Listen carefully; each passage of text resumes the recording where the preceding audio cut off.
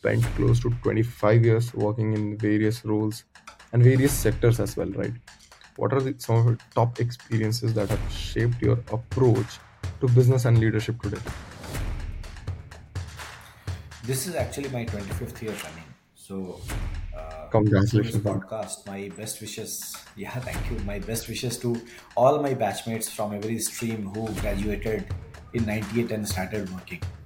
So, 98 to 23, it's a long journey, 25 years of working in the field in various locations, various situations. So, yes, that has been a long journey, very fruitful, very enjoying, full of challenges, trials, tribulations, success, happiness, sorrow, everything. 25 years is a long enough time to enjoy or to go through every emotion possible. What I think some of the important features or some of the important points which would have shaped or which I wish to share with people in general. See, in the beginning, you have to learn everything. You cannot be choosy. You cannot be saying that this is not my job. I would not do this job. Well, even when I started working, the computers were very far and few in between. So lots of our work was manual. We used to write letters. We used to write memos and whatnot. In fact, I don't know if many of today's generation would even relate with writing telex, sending fax, getting message on the pager. We have been through all these things. So we have seen that technology changing in our hand, right from nothing to pager to mobile phones, and then to life 24 hours, 24 by 7 with the gadgets. So right from just a mobile phone to GPRS to 3G. The luxury segment has boomed like crazy in the last 2 3 years in India, with growing disposable incomes and varied interests. But the luxury bikes industry and a Ducati is a different beast altogether. So, how has Ducati been able to maintain and build the high standards of quality and performance for a century now? How Ducati builds technology? What does it mean to lead a highly reputed brand like Ducati? Today, we are talking to Bipul Chandra. He is an automobile veteran and one of the top voices in this space. He is the MD of Ducati India. Let's jump right into the discussion and listen till the end and let me know what you agree or disagree with.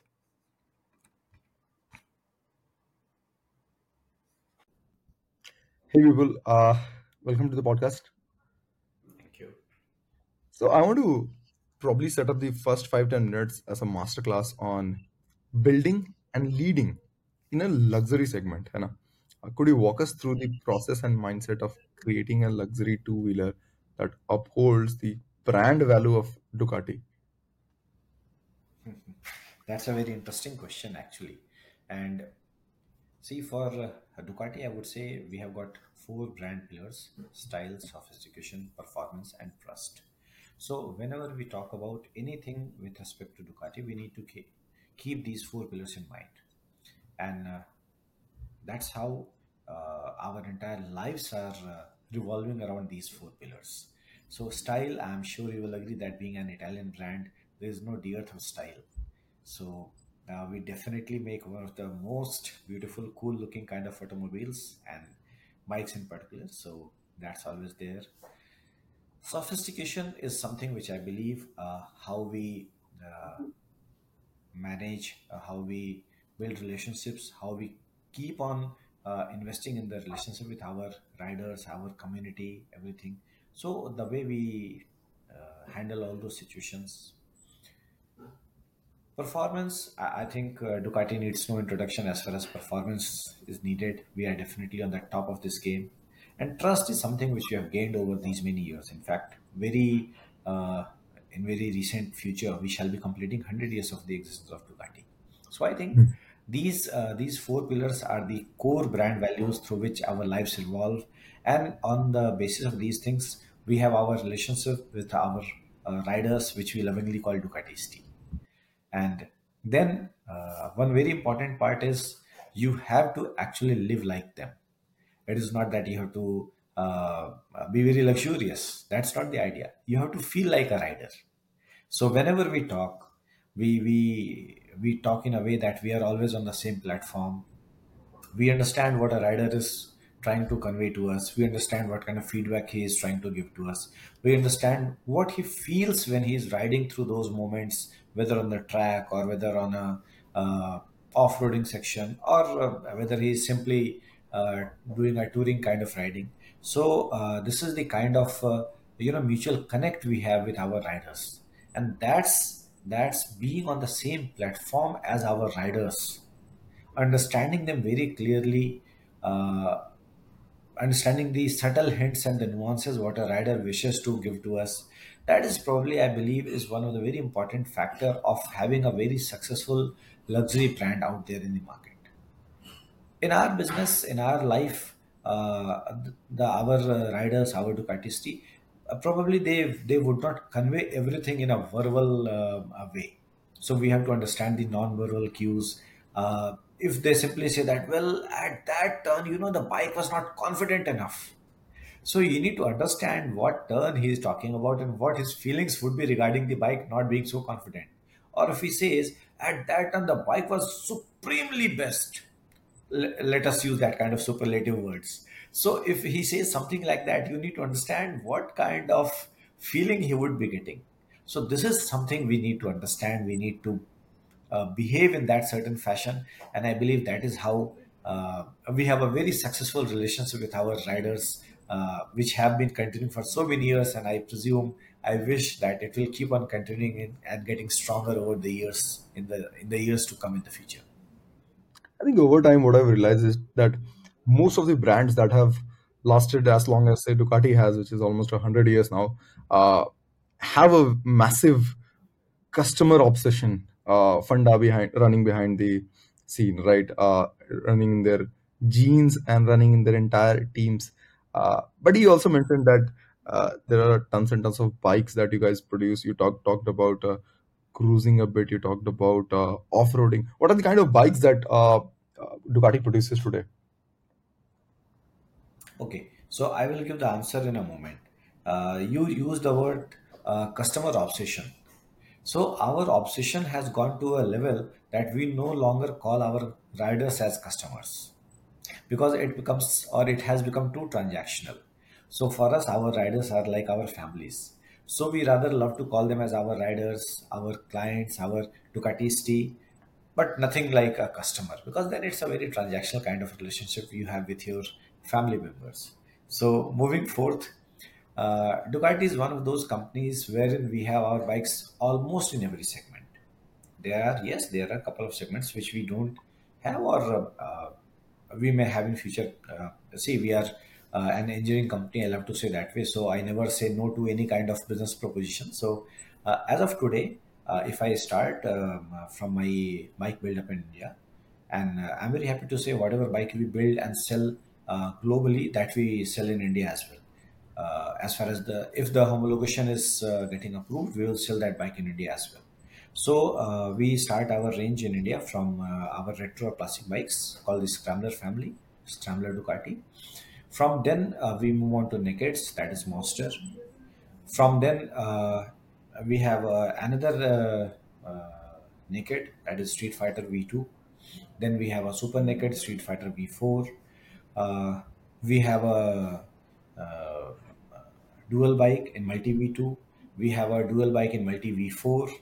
Then we have a sports tourer, super sport.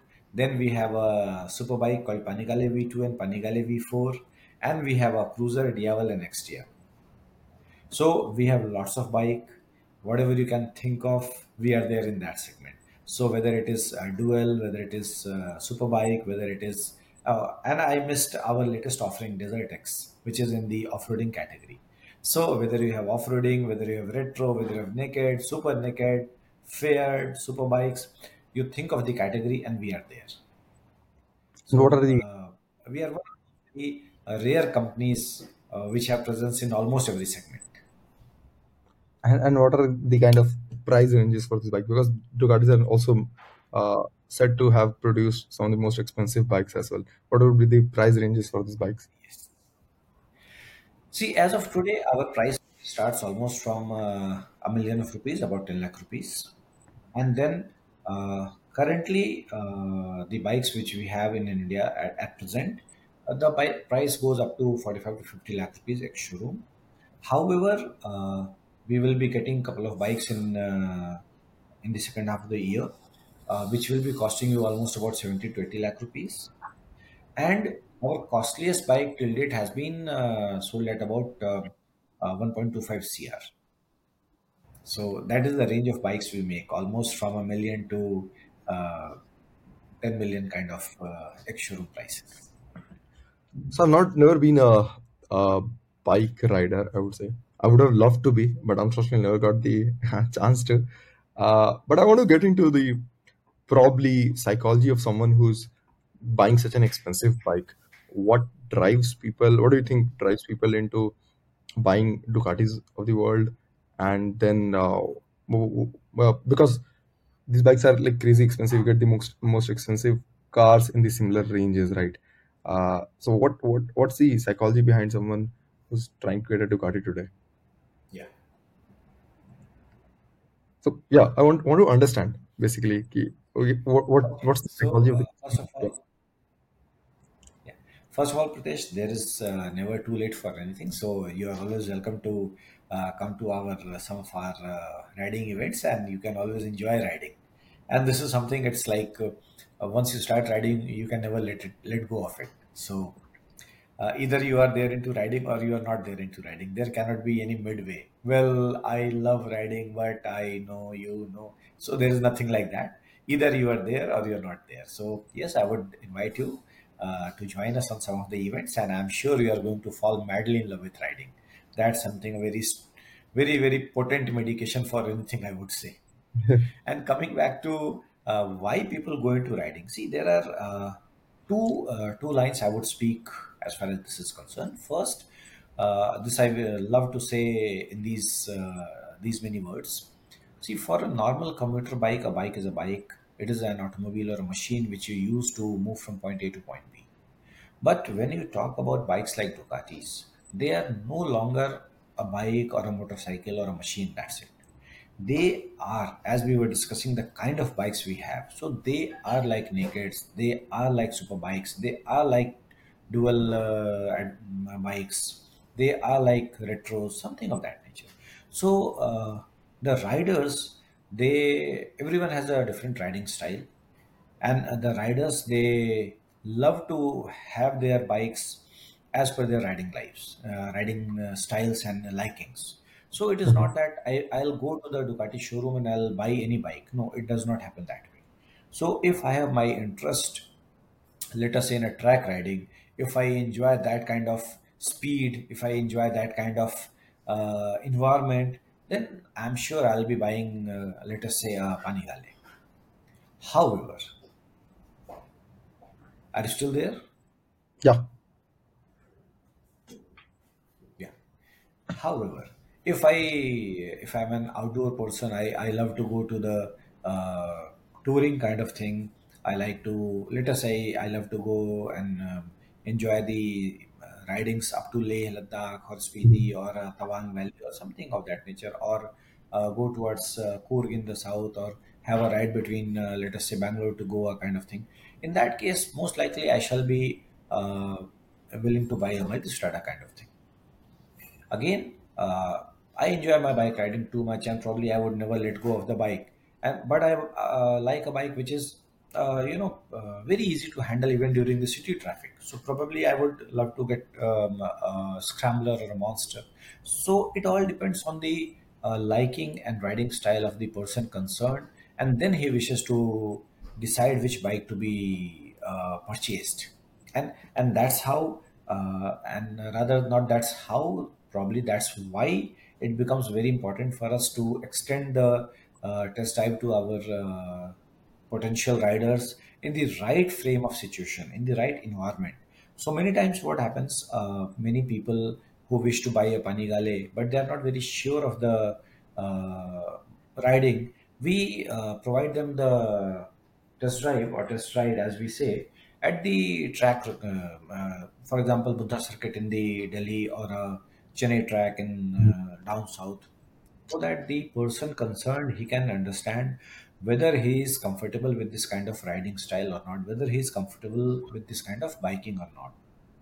Many times we allow some of the potential riders to join us on the long term ridings. Let us say we are going up to Spiti or somewhere other. So the people can join us there, and then they know whether this kind of riding is enjoyable for them or not. And that's how we let the riders decide which bike is suitable for them, rather than we pressurizing them into buying something which we feel is good for them. That's not the idea. So we never sell any bike as such. We love to get into a discussion, we love to get into a mutually agreeable idea about which bike is the best suitable fit for the rider concerned. Understood. I think from the little bit research that I happen to do, I realized that what you're saying. I happen to come up on multiple articles on the same, that most of the Ducatis, they ride very differently, and they would depend upon the use case, and they would have a very different. You would have a very different experience riding different bikes. That's what I have also come to realize. But I want to come back a little to your experience. You have spent close to 25 years working in various roles and various sectors as well, right? What are some of your top experiences that have shaped your approach to business and leadership today? This is actually my 25th year running. So, through this Congratulations, man. podcast, my best wishes. Yeah, thank you. My best wishes to all my batchmates from every stream who graduated in 98 and started working.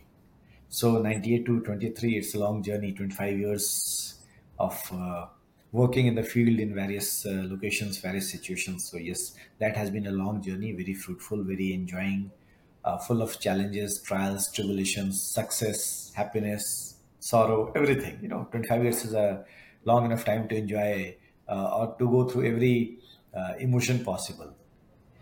What I think some of the important features or some of the important points which would have shaped or which I wish to share with people in general. See, in the beginning, you have to learn everything. You cannot be choosy. You cannot be saying that this is not my job. I would not do this job. Well, even when I started working, the computers were very far and few in between. So lots of our work was manual. We used to write letters, we used to write memos and whatnot. In fact, I don't know if many of today's generation would even relate with writing telex, sending fax, getting message on the pager. We have been through all these things. So we have seen that technology changing in our hand, right from nothing to pager to mobile phones, and then to life 24 hours, 24 by 7 with the gadgets. So right from just a mobile phone to GPRS to 3G, 4G, whatnot. We have seen everything, I would say. That way, probably our generation is very lucky to have seen everything. So I think you need to learn everything, whatever comes in your way. That is a very, very basic requirement of sustaining in the market for a longer run. Because at the later stage of the career, probably you will not have the freedom or the time to learn many basic things which you could have learned. So without feeling that this may not be my job, you have to have a very positive approach about learning things. Then again, one probably in my career, I would say one very important thing which has helped me is accepting uh, challenges by way of transfers. So I have lived in many cities of the country. In fact, I think I would have been transferred till now. I would have been transferred almost 16, 17 times in my career. And I think that's a very important part because then I got the opportunity and chance to live in various cities of the country. I got to know the culture. I would not say I can speak many languages because I never tried to learn them. But yes, I got to listen to Mhm. people talking in their local vernacular languages, and probably that was a very new thing for me. I got to see so many cultures. I have traveled extensively across the country because of the job, and it's not only me, but many people like me in my kind of profile, they would have done the same thing. And I think this is why many of these people are successful today, because they embraced these challenges with open mind. So it was never the idea, I will not go to that location, I will not take the transfer, I have a family problem, my wife has a job, my kid is studying. Somewhere or the other, you need to embrace these things with a very open mind. You need to take up these challenges with a very open mind. And later on, you get to understand that, well, I did the right thing. So my probably my average was 1.5 years in a city. Every 1.5, 2 years, I used to get transferred. I think it is only after almost 17, 18 years, I started living in a city where I could complete 3 uninterrupted years in the same city. And which city was that? This is Gurgaon now, after 2016. Okay. Even, in fact, no, not after 2016. It is after 2019, I would say, that I could spend in Gurgaon 3 uninterrupted years. I have been working since 98, and probably either it was 3 years at a stretch, I don't think. And So the it world is has only since 2019 that I have been living in Gurgaon without any interruption now. So you can understand, after 21 years of service, I got to live 3 straight years in a city. And I think that's a big testimony for many people like me who would have done the same thing. So it is not about listening to your bosses, but it is about embracing that challenge that, yes, I can. I think learning remains a common thread across ages and across generations. Since we're talking about technology, can you discuss the role of technology and innovation in the development of Ducati bikes, right, motorcycles, and how these factors contribute to the brand's success? Because there is a lot of technology in Ducati. That's something that I can tell right from the outset. Yes. See, for us, technology is probably one of the uh, basic minimum, or I would say hygiene factors. Without technology, there cannot be Ducati. And we try to give the latest, the best kind of technology to our riders.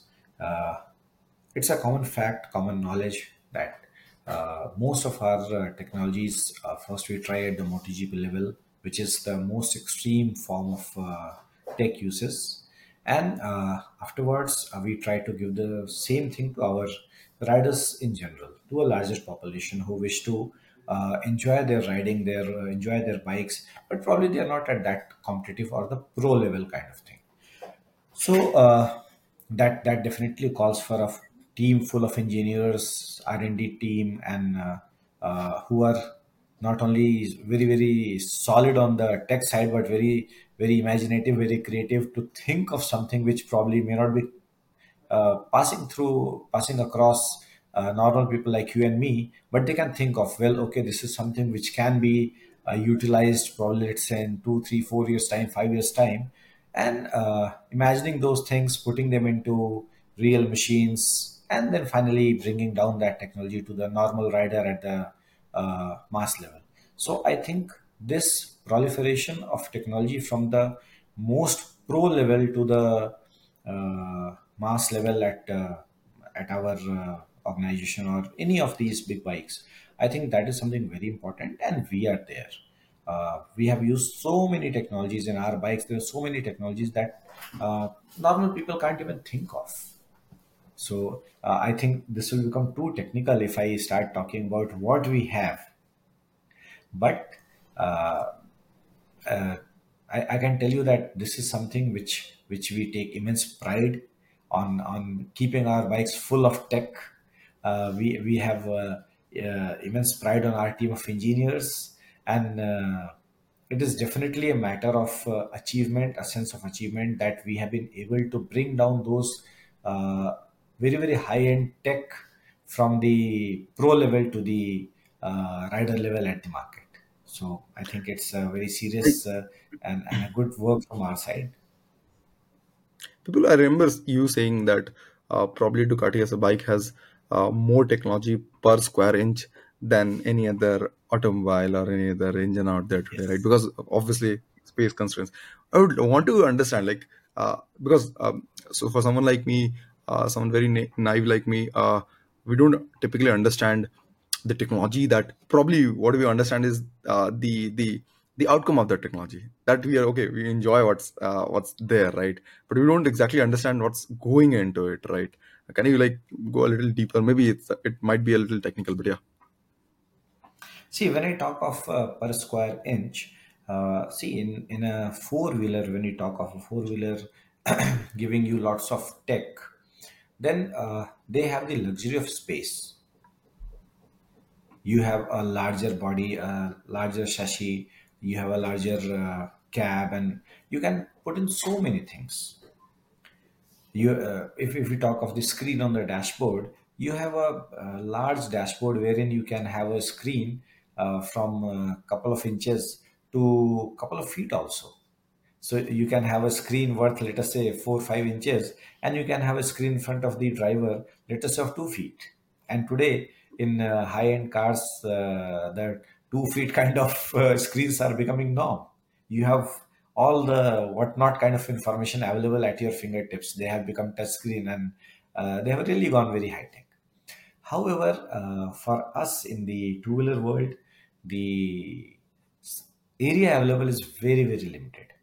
So now you think a mid-size luxury car, I would say. Let's not name any brand or any model, but a mid-size luxury car having a 180, 190, 200 HP kind of power delivery becomes a real big engine. And for that, you require a lot many space in the under the hood. For me, in my multi-strada, there is the same 170 bhp engine. For my Panigale, there is a 208 bhp engine within the same confines of a motorcycle.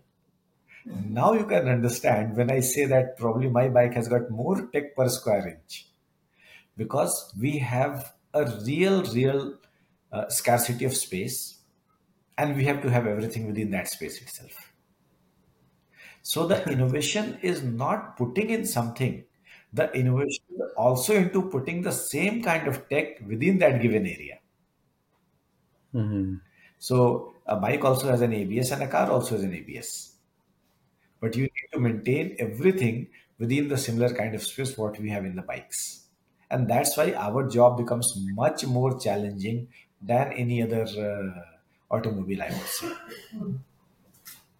I think that's interesting, but I would want to understand some insights on the unique aspects of the luxury car and the bike sales industry, right?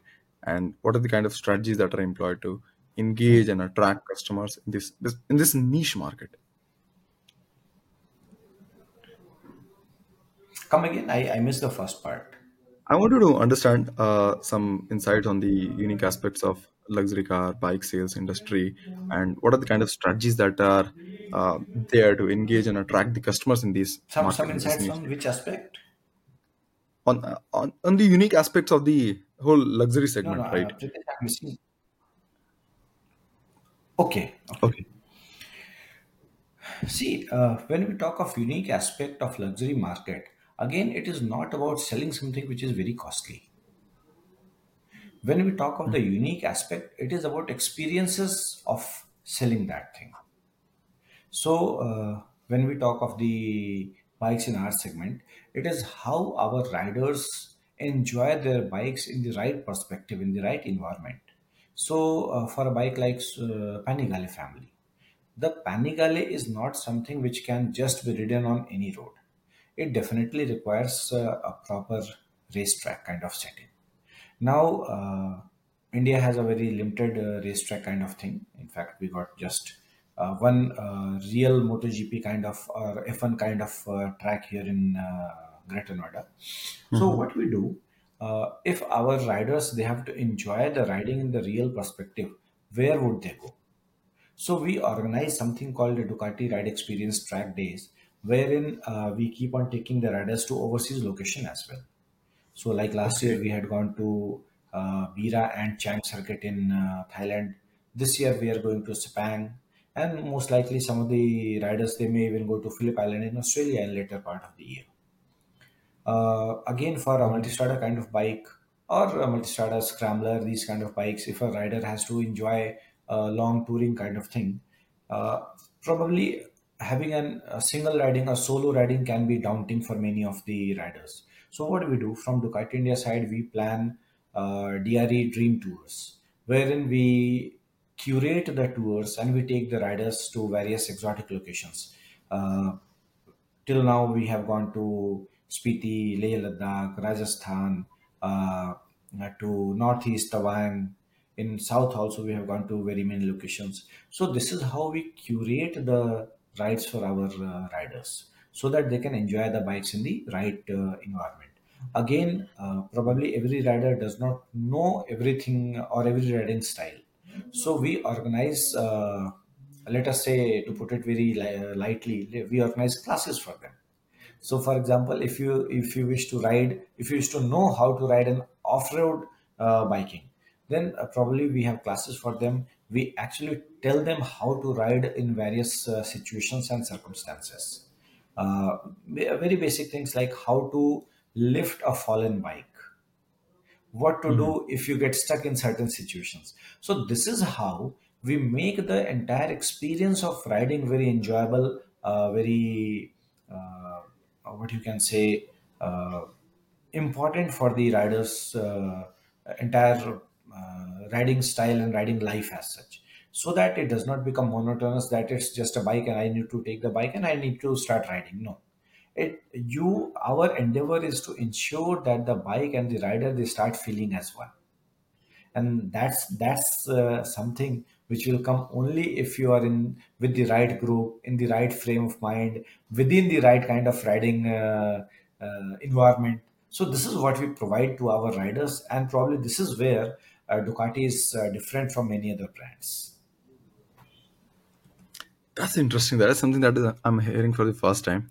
And those kind of customer experience stories are probably not so common in a lot of industries today. I think that is a very rare customer experience story. But yeah, there was a pandemic 2 3 years back that impacted the entire industry, not just Ducati, not just luxury bikes. But how did that impact your business and the luxury bike business in general? In fact, I would say a pandemic had a very different kind of outcome for most of the luxury automobile companies. Uh, when the pandemic hit all of us, it was definitely a case of the entire country going shut. Our businesses were definitely shut, and that was the time when we had the BS4 to BS6 transition as well. So it was definitely a very tougher period for all of us across the industry, I would say. Why only Ducati? However, when we started opening, the country started opening, then probably the feeling within the riders community was, let us not waste even a single day now. So for us, the market opened up very well. The riders started coming to us in a big way, and we had a pretty good riding season. We had a pretty good selling season, I would say. In fact, even till today, some of our bikes are on waiting period, if not all, which was definitely the case till a couple of months ago, that almost every bike was on a waiting period. We were Mhm. also having certain issues with the logistics part, with the chip issue, with the supply ships, everything.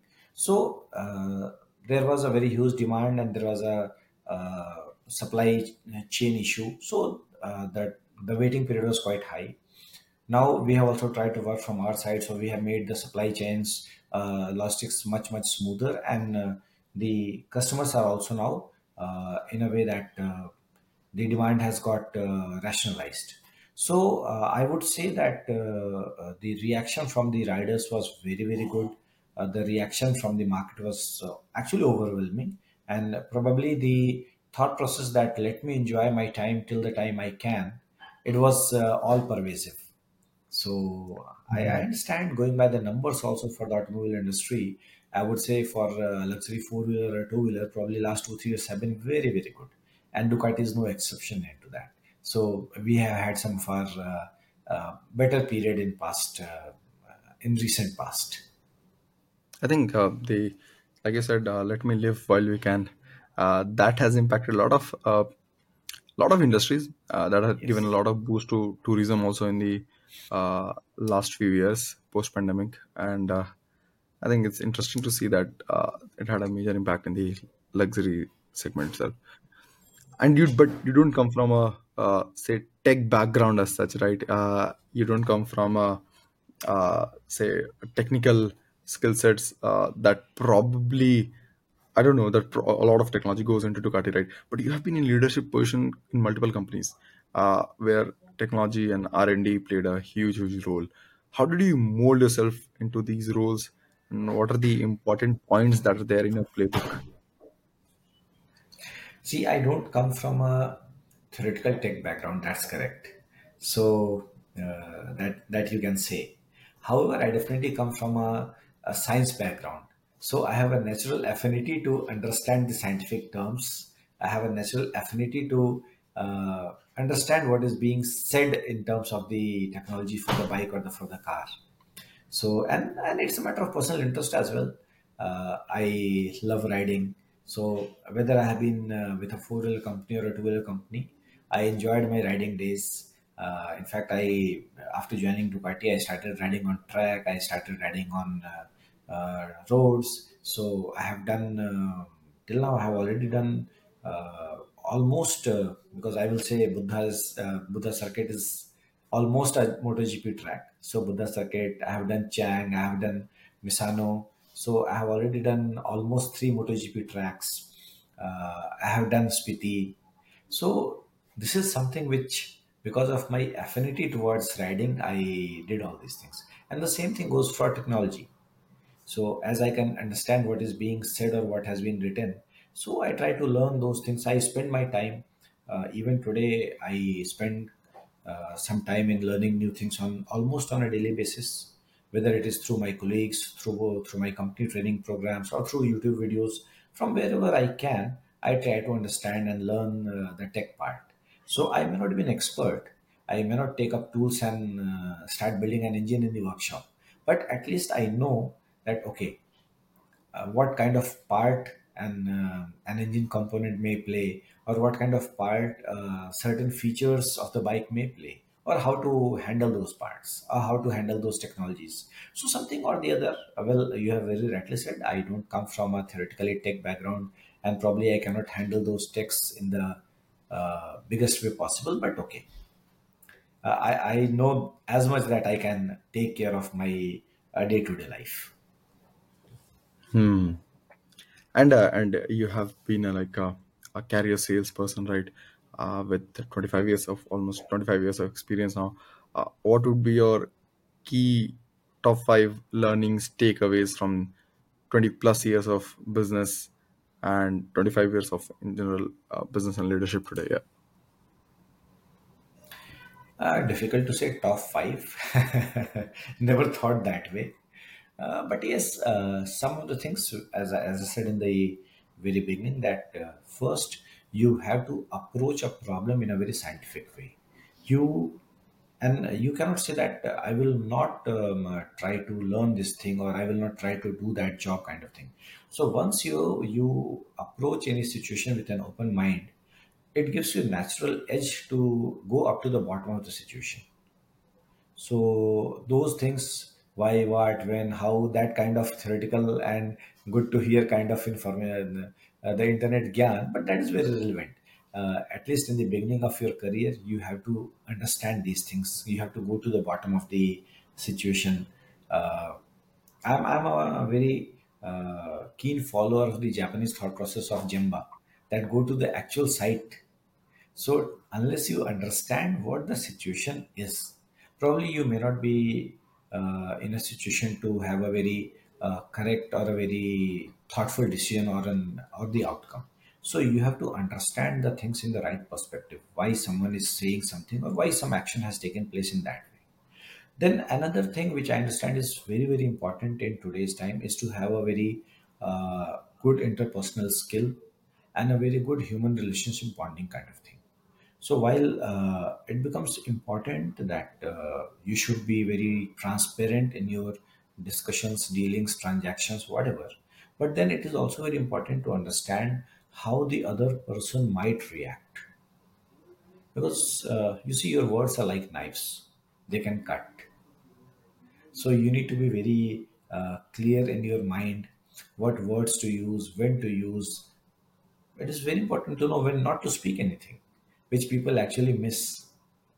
People love to hear their own voice, which I think is a misnomer in today's corporate world. You should actually know when not to speak, and then you should start speaking. That okay, not for the sake of speaking, you should speak in every meeting. So probably these are some of the things. Again, difficult to count five things, but uh, going to the bottom of the situation, understanding what your thought process, the impact of your thought process or your decision on other person, or understanding two, three probable outcomes of your decision, uh, thinking before speaking. As you said, not coming from tech background, but learning the things without any inhibition that whom I am learning from, not having that kind of inhibition. So these are some of the things I think are very important. And probably now, after handling this company, after actually sitting in the leadership position, I think it is very important to understand that company's money is your money. You cannot just throw the money. So it becomes important. And once you are into that thought process that, well, uh, what my actions can have on my revenue, what my actions can have on my bottom line, then probably the life becomes much more easier. Hmm. I think I want to understand more about the challenges, about the obstacles that you have faced in the last many years, and any personal experiences, any stories that you would like to share that have shaped you into this leadership position today. Well, challenges are very many and difficult to quantify them through this discussion. But I would say that one very important learning which I got from a couple of my previous companies, which would have shaped me in a way. And again, I'm happy to say that having a human angle to entire business perspective is something which I learned from some of my previous companies, and that is very important. You cannot be a good manager if you're not a good human being. That is one very important learning I have. And there were many challenges where I could feel that either someone in the company was not being a good human being, and that created concerns or challenges for many people. Again, as I said, not possible to quantify or share those stories right now. But yes, I think this is one learning from my various companies, which I have seen that any company which has a very loyal workforce, which has a very you can say nice brand image in the market or whatever that way, the company has to be a human first and a business entity later. Hmm.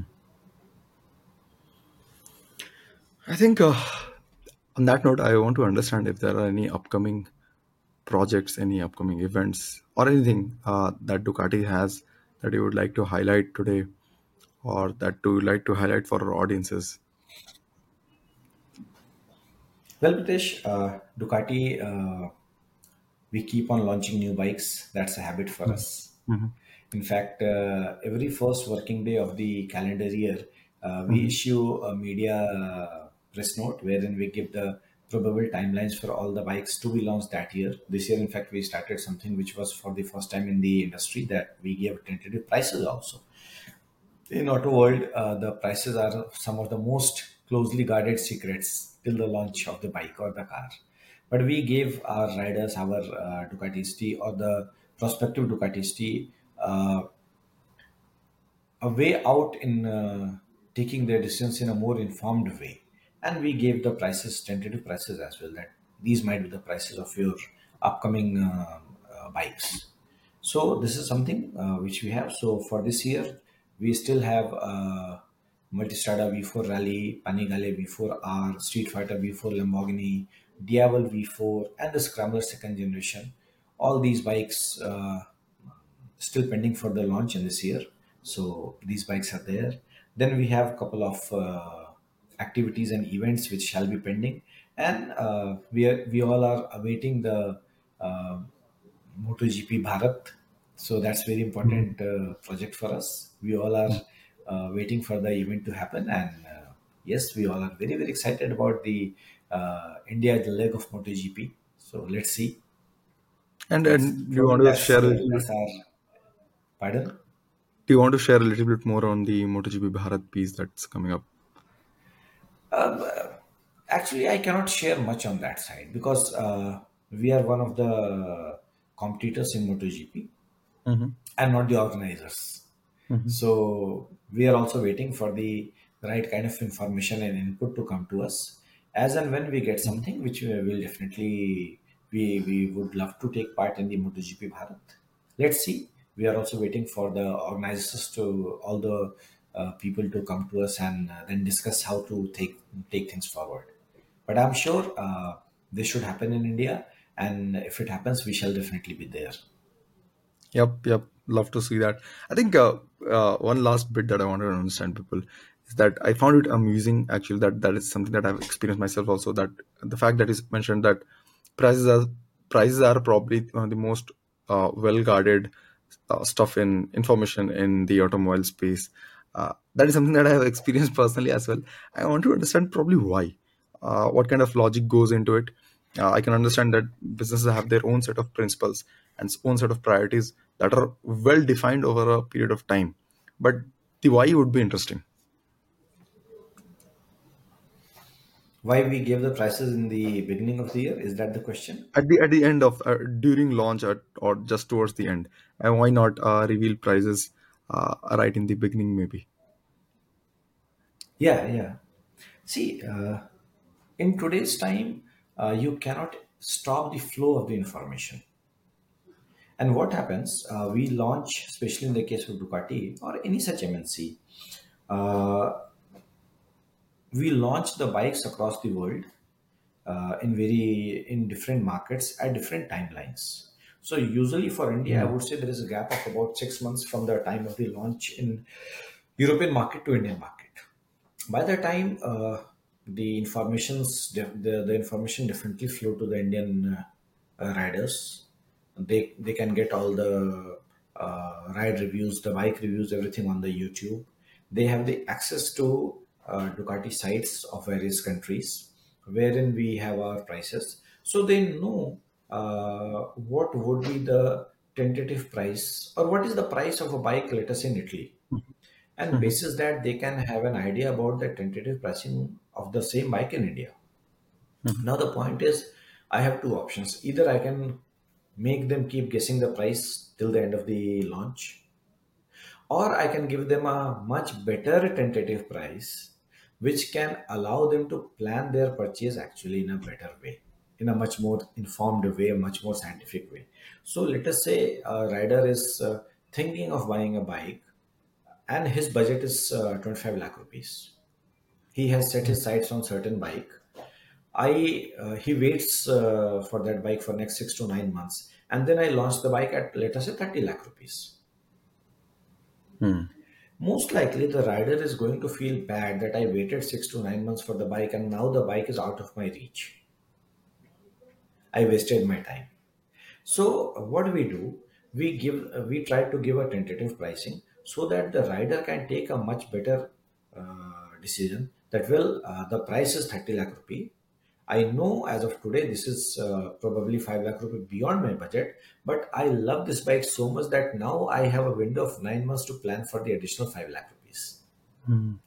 So that makes our job slightly easier at the time of the real sales process, because then it's not a shock to the prospective rider that I need to shell out 5, 7, 10 lakh rupee more than whatever I had thought of.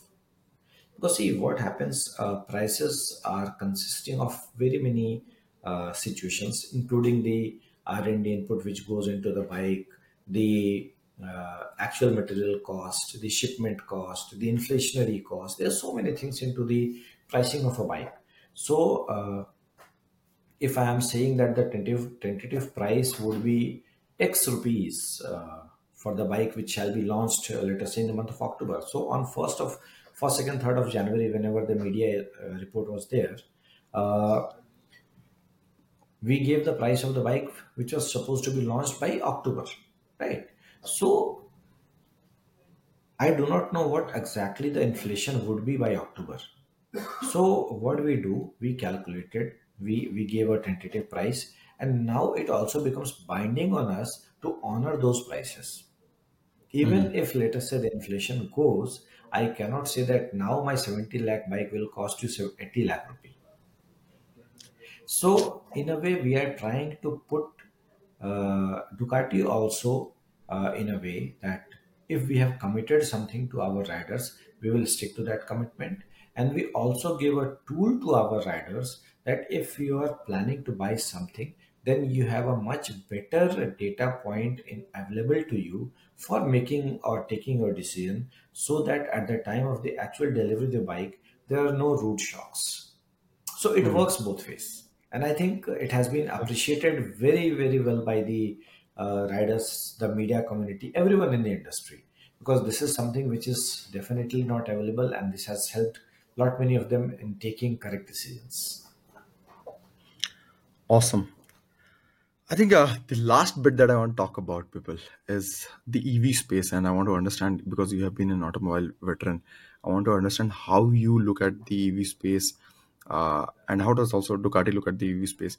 The EV space has started booming like crazy. There are a lot of startups. There are a lot of large companies that have started building in EV. What's your perspective on it? See, electric vehicles are definitely a very important pillar as of today. Uh, None of the companies can ignore EVs, or we cannot say that we will not be into EVs. However, for a company like us, I understand that technology is still not there to be full-fledged into the EV space for a mass consumption. In fact, Ducati is one of those companies which have actually made electric vehicles. So as of today, in the Moto E, we are the single supplier for the electric bikes. So you can understand Ducati has definitely made a bike which is well up and running on the racetrack. But then, as I said, uh, as I love to say that we have more tech per square inch, then it means we have a very lesser square inch available as well for us. And in that very small space, we cannot have very big bulky batteries. As of today, the uh, energy densities of the batteries, they are not as such to support our bigger engines. Hmm. Even if I make an EV for the public uses, probably the EV, the bike may not run for very huge number of kilometers before the recharging is needed. Then it will take away the fun, because when we ride, probably we ride for 100, 200, 500 kilometers in a row. And as of today, I don't think, in my view, the battery tech is available as such to support our bigger engines. But I'm Hmm. sure the way engineers are working uh, within the industry, within the auto industry, or even outside the auto industry, but within the, let us say, chemistry kind of perspective, I'm sure the good work is being done, and in near future we shall be having such technology either through batteries or through any other source, wherein we can have alternate engines. So as of today, IC engines are our mainstay. As I foresee, they shall be there in next couple of years. But yes, as also I say that we are an engineering company, so we never say no to anything. We are open to all kinds of soft technology, whatever the better way comes to us, because we are a very, very responsible company. So we definitely care for our environment. We definitely care for the uh, much touted and the famous carbon footprint. So we keep track of all these things, and I'm sure Ducati shall never, never be found wanting on any of these steps. So whatever shall be the best tech available at any given moment of time, Ducati shall definitely love to follow them and make bikes accordingly. I think that's it, Bipul. That's all the time we had, and thank you for making it here. I just want to quickly understand that you Thank are you. very active on Twitter, like you mentioned. What would be the best way for our No, audience to I'm not follow very you and active reach on out to you? Twitter, but I'm definitely very active on LinkedIn. Awesome, it's awesome. So I believe LinkedIn is the best way to reach out to you and follow you. Right. Thanks, Bipul. True. Thanks, Thank Bipul, for you. coming Thanks on for the the show. time. Take care. Bye bye. If you enjoyed this, it would mean a lot to me if you subscribe and share your thoughts, reviews and the guests you want. And आपको हमारे community के लिए links मिल जाएंगे notes में. You should join for brilliant networking and participate in the upcoming events and for connecting with the podcast guest. दोबारा मिलते हैं next discussion.